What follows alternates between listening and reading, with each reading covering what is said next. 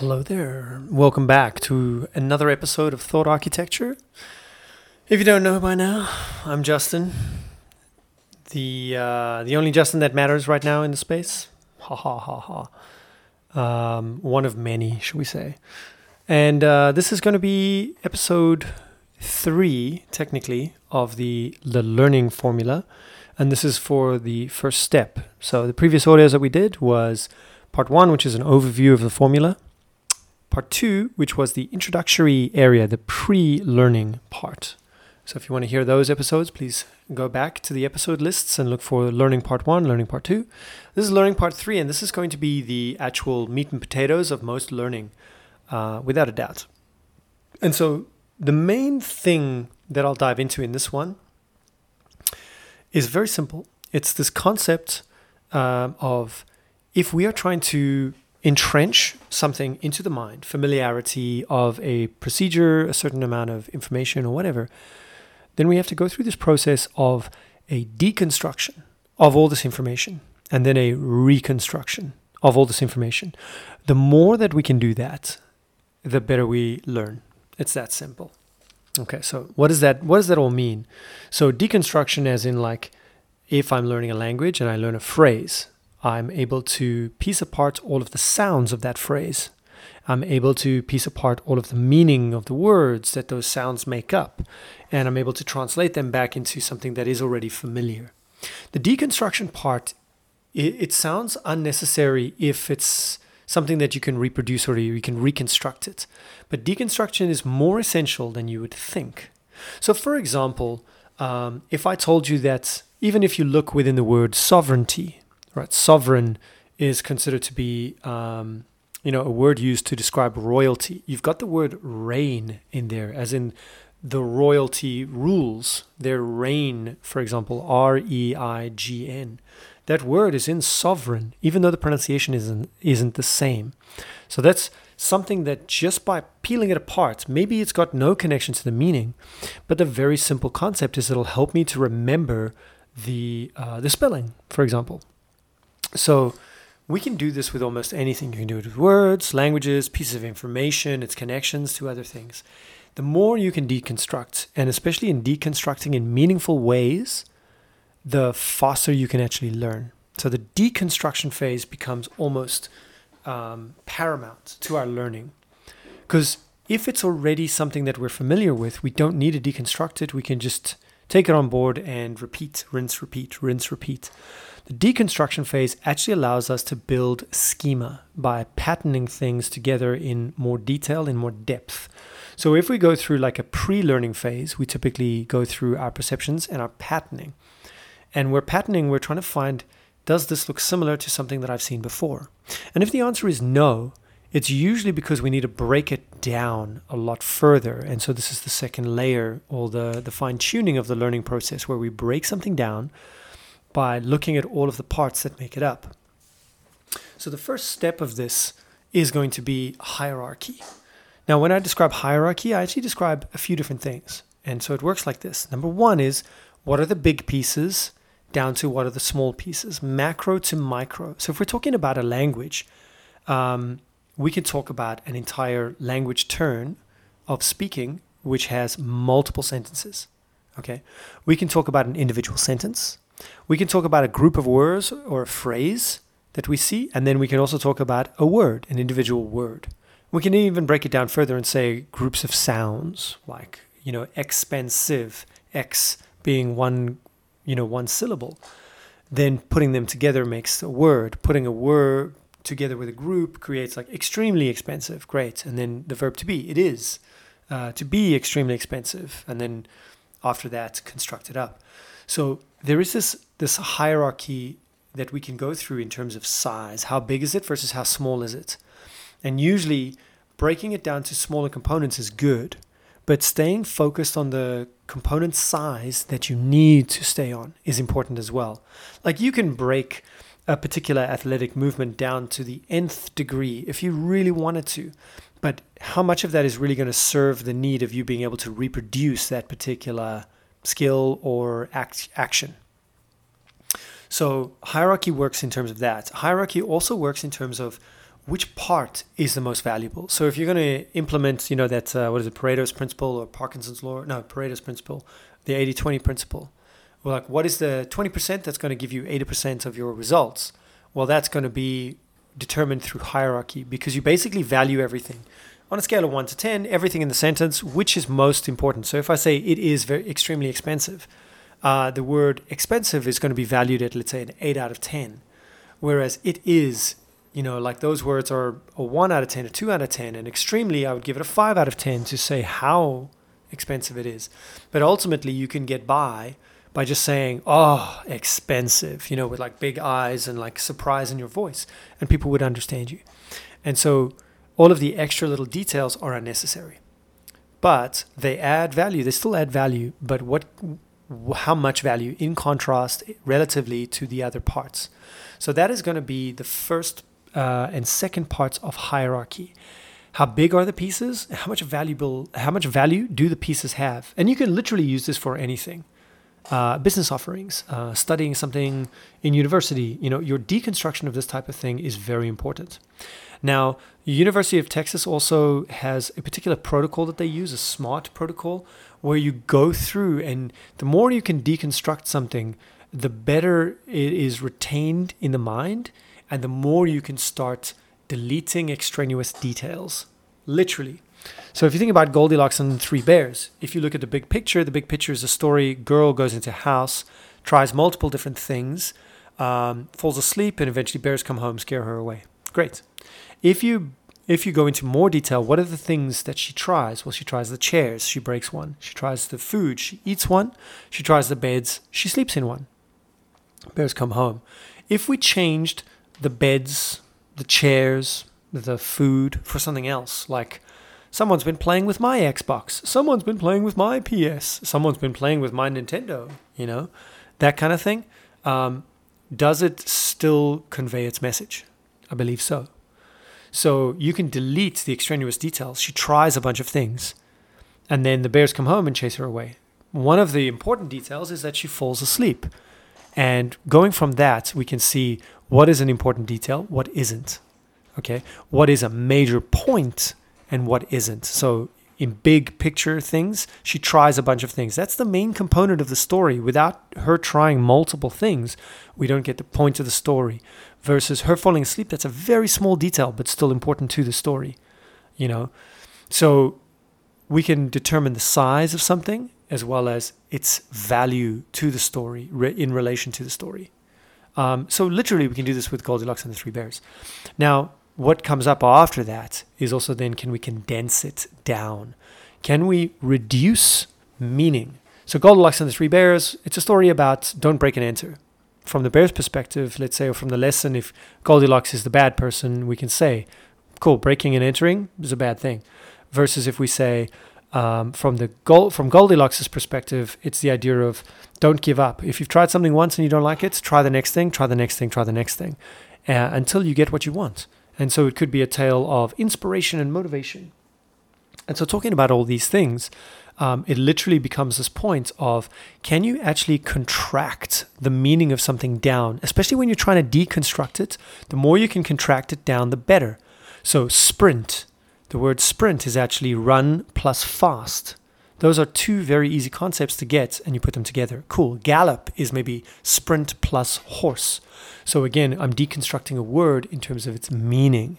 Okay. So deconstruction works like this. And the University of Texas, their Brain Performance Institute, has done some very interesting research with regards to comprehension and how fast the brain can comprehend when we focus on these details. So that's the first part. It's called hierarchy. After that, we can talk about sequencing. So for example, having Goldilocks fall asleep right in the beginning, no bueno. Having different parts of language be in the wrong order, maybe it's we can understand it, it's comprehensible, but it's not advisable. If it's out of sequence, it usually can create problems. So we have impeding and non-impeding errors. Like, does this error actually stop the thing from functioning as a whole versus it kind of doesn't. We recognize it's an error, but we can get past it. So impeding and non-impeding errors. And sequencing is an obvious place where we can find this. What needs to come first? So a spark plug in an internal combustion engine is by no means the most important part of it. But in terms of sequence, it's the first part of it. And without it, the engine can't run. So again, it's a valuable part. But the sequence is key in ignition, turn ignition, spark plug activates the starting mechanism. And then we've got, the internal combustion engine alive, working. Great. Fantastic. So your sequence, let's say if we're trying to make toast, would be bread to toaster. When it comes out the toaster, we put butter on the toast and then we put jam on top of the butter. If you change some of the sequence, it's not such a big deal, i.e. butter after jam before butter, let's say. Fine, whatever. But imagine if you put the butter and the jam on and then you put the bread in the toaster. You've got bigger problems there. So the concept of sequencing is important, even with minor details. Sequencing it correctly can get you a greater result. Okay, so making sure that you understand that nothing is in a static state and all information works together as part of a system. Even in something that you would believe to be dead, it would work in accordance with things where things need to come before, after, or at the same time of other things. So hierarchy, sequencing. After that, the one that I like to put in is ratios. What is the ratio of this to that? How many of these do I need to this? So this is a good way to say, well, if I'm trying to learn something, if I'm deconstructing something, let's say I'm deconstructing good football skills. A good footballer passes twice as many times as he shoots for goals. Okay, great. What does that mean? That means that the sequence is, let's say, 2-1. So my practice time and what I do with that practice time should be 2-1 as well. So if you are analyzing hierarchies, systems, and ratios in your deconstructing, you're going to be able to understand a thing a lot better. Now, in deconstruction, you also need to consider contextualization. You need to contextualize something so it's appropriate for its intended use. Why are you learning this thing? So a lot of people will follow my advice and deconstruct languages, hierarchy, systems, sequencing, ratios, and jump into language learning and start with like days of the week and then colors of the rainbow and all that kind of stuff versus starting with, why do I need this? Where do I want to use it? So a lot of people are like, well, I don't need it. I don't need to learn French, but I'd like to travel to France and be able to interact with people there. Great. So as a tourist traveling to France, where are the places where you'll need it and where are the places where you'd like it? Because what your needs you should definitely cover first. Coffee shops, restaurants, taxis, Ubers, things like that. Social events where you're meeting someone for the first time and then can excuse yourself transitioning over to English if possible. Great. That would mean your sequencing would come into play, your hierarchies, things like that, your ratios. And it means that your actions are going to be directed more to appropriate times. So this concept of just applying everything everywhere, no, it doesn't work like that. So be sure to analyze your context. Once you've got that and you've correctly deconstructed these things, you could even say that mnemonics, putting things in your memory using those mental pictures and things like that. Mnemonics is part of the deconstruction because you're literally tying it to pieces of information in your head, you're breaking it down to smaller sizes, etc. So your reconstruction is literally you practicing the very activity you are trying to produce. So if you want to practice speaking in a French coffee shop, you literally need to make the focus of your practice you speaking the sentences that you need. Role play the dialogues. Isolate sentences. Right? So for example, the hello, how are you sentences that you need, isolate them and repeat them. Do repetitions, add some stress to it. Once it's comfortable for your working memory, because ultimately working memory is the bottleneck of all your capacities mentally. And so if your working memory is overrun, no bueno. You need to find a way that you are practicing and stretching your working memory so that the next time it comes back, your working memory is stronger for it.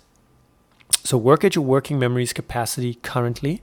It will increase with more familiarity, the more you can kind of thread this data together and then sleep, you'll come back the next day and it'll be a lot more natural, and you take it out and you use it again.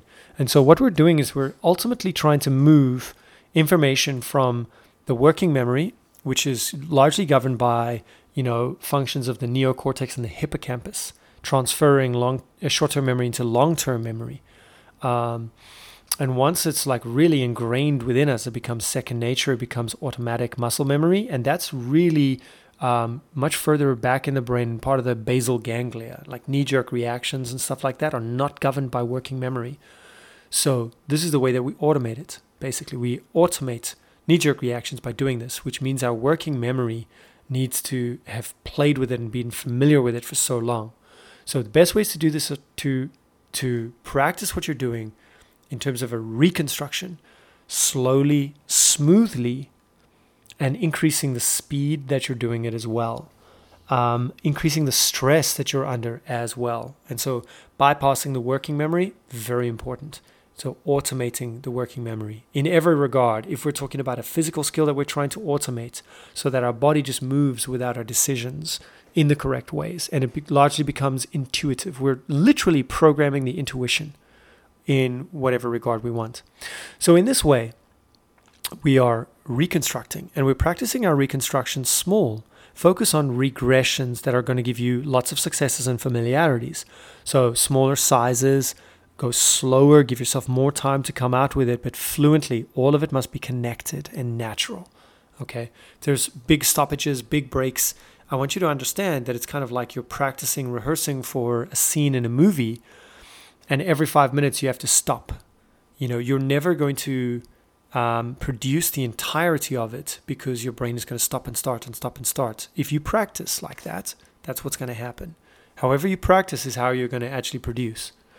So the reconstruction is governed mainly by isolate it first, go slow, right? Once you're comfortable with it and you'll feel your working memory is comfortable with it, like start integrating. And once you've integrated it to a large enough size, you can start to simulate it. Practice it as if you were in those real life situations, okay? And largely you can do this alone.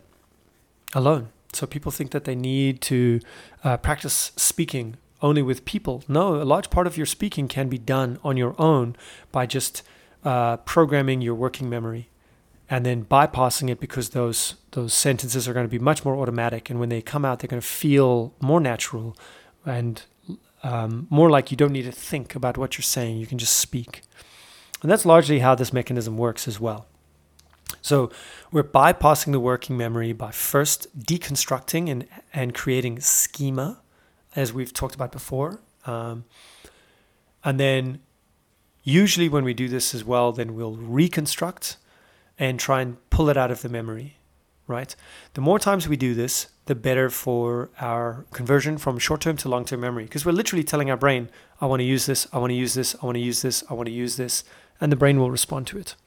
And putting sleep in between your attempts at deconstruction and reconstruction is uber important. Even if it's just a nap. The studies show that napping actually helps solidify memory, long-term memory, a lot more than more study time. So if you're not putting in a good night's sleep in between your study sessions, let's say you're doing just a day of study, putting in regular sleeps, little naps, 30 to 60 minutes, great, fantastic. That's going to help out a lot. So after that, there's a concept basically that we need to talk about, which is simulations should be something with consequences. That is stress. Put some stress in there. So if we're talking about bypassing the working memory, there are a few different types of stress that you can put in. So number one is the working memory is largely visual spatial. It's kinesthetic, it's auditory, and it's linguistic. Okay, so what do I mean by all of that? Well, it's visual. So if I can distract my eyes with something, it's audio if I can distract my ears with something. It's linguistic if I can distract my ears with speech and language. And then it's physical, as in if I can distract my brain, my working memory with a physical action. So a couple of examples are if I'm coaching people to drill something with martial arts, for example, a physical movement. I'll get them to play a movie and repeat all the dialogue that's in the movie as they hear it while they're busy training something. I'll get them to have to explain what they're doing on another person, and say, and now I'm going to break your guard by doing this movement. And now that you're, and basically closed caption their entire movement cycle with speaking so that it's linguistic. And of course, they're hearing themselves, so it's audio. And then they've got all their movements, their visual spatial elements as well. If it's languages, getting a person to repeat a phrase and getting them to juggle at the same time, or run around, or walk, or fold laundry, play solitaire. These are all components of stress. And then one of the biggest stresses that we can have is actually a social stress. So for example, having to perform these skills that you're training amongst groups of people. So that can be quite daunting as well. And I would only attempt that if you were comfortable with certain levels of stress on your own. Okay. So it's this idea of programming in stress. And if you can actually program in and get good repetitions of stress in your personal practice under similar conditions of stress that you would experience underneath performance circumstances, what does that mean? That means that largely your performance under the real life circumstances are going to be largely all taken care of. They're going to be automatic. So once again, this is part 3 of the learning series, where we're focusing on the actual peri-learning stage, the mid-learning stage. We broke it down into 2 sections, the deconstruction and the reconstruction. We talked about the deconstruction in terms of hierarchy, sequence, and ratios, and we broke hierarchy down into how big is something and how valuable is something. All right. Then we went on to the reconstruction, where it comes down to working memory, reps. Okay. And the more quality reps that these are, the better sleep's role in these reps, as well as stress's role in these repetitions as well. And so it's not this blind belief in rote repetition.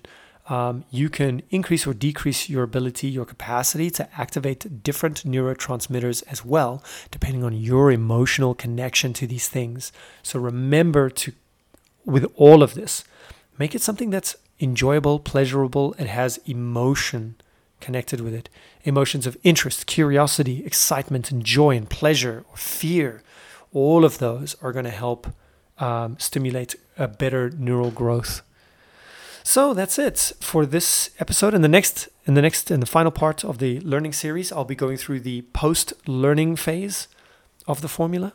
I hope you enjoyed this one. This has been Thought Architecture, and it is my wish that I largely hope that you share this, you find value in it, and you share it, and you start a valuable conversation. Remember, engage with people. Have a great day.